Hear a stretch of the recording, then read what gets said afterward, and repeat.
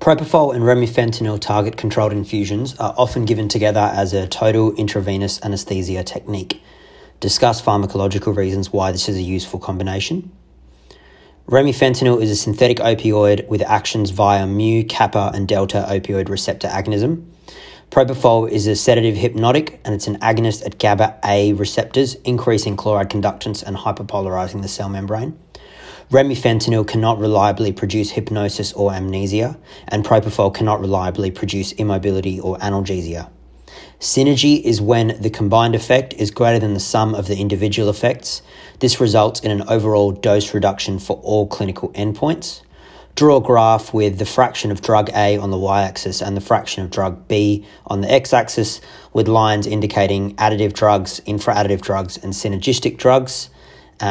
Your graph should not touch the axis for remifentanil because remifentanil can't be used as a sole anesthetic agent. Pharmaceutics, they are compatible and do not precipitate. Pharmacokinetics, both have rapid onset and offset. Propofol is small, has high lipid solubility, a pKa of 11 and is 99% unionized, and its offset is by distribution to its large volume of distribution, being 4 litres per kilo, and hepatic metabolism is via glucuronidation and sulfation to inactive metabolites, with a clearance of 30 mL per kilo, and protein binding is to alpha-1 acid glycoprotein. Remifentanil has 20 times the lipid solubility of morphine, a pKa of 7.3, so it's 58% unionized, and has a small volume of distribution of 0.4 litres per kilo. So its offset is by metabolism, by non-specific plasma and tissue esterases to inactive metabolites, with a clearance of 40 mL per kilo per hour.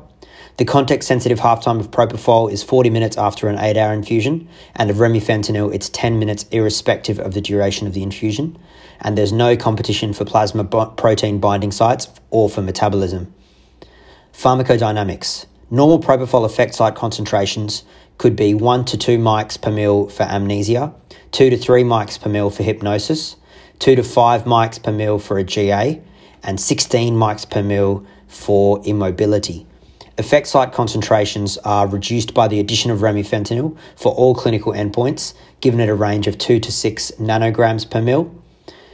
The effect of amnesia is present with propofol, but not with remi. Analgesia, not present with propofol, present with remi. Hypnosis, present with propofol, not present with remi.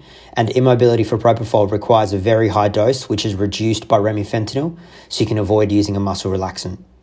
Side effects are reduced by a decreased dose of either drug and the combined total. Both drugs have cardiovascular and respiratory depression, but using both will mean there's an overall decrease in accumulation and time to emergence, and there's a reduction in remifentanil-induced chest wall rigidity and hyperalgesia. Clinical applications of this can be airway surgery for blood pressure control with no flammable volatile use and depression of airway reflexes.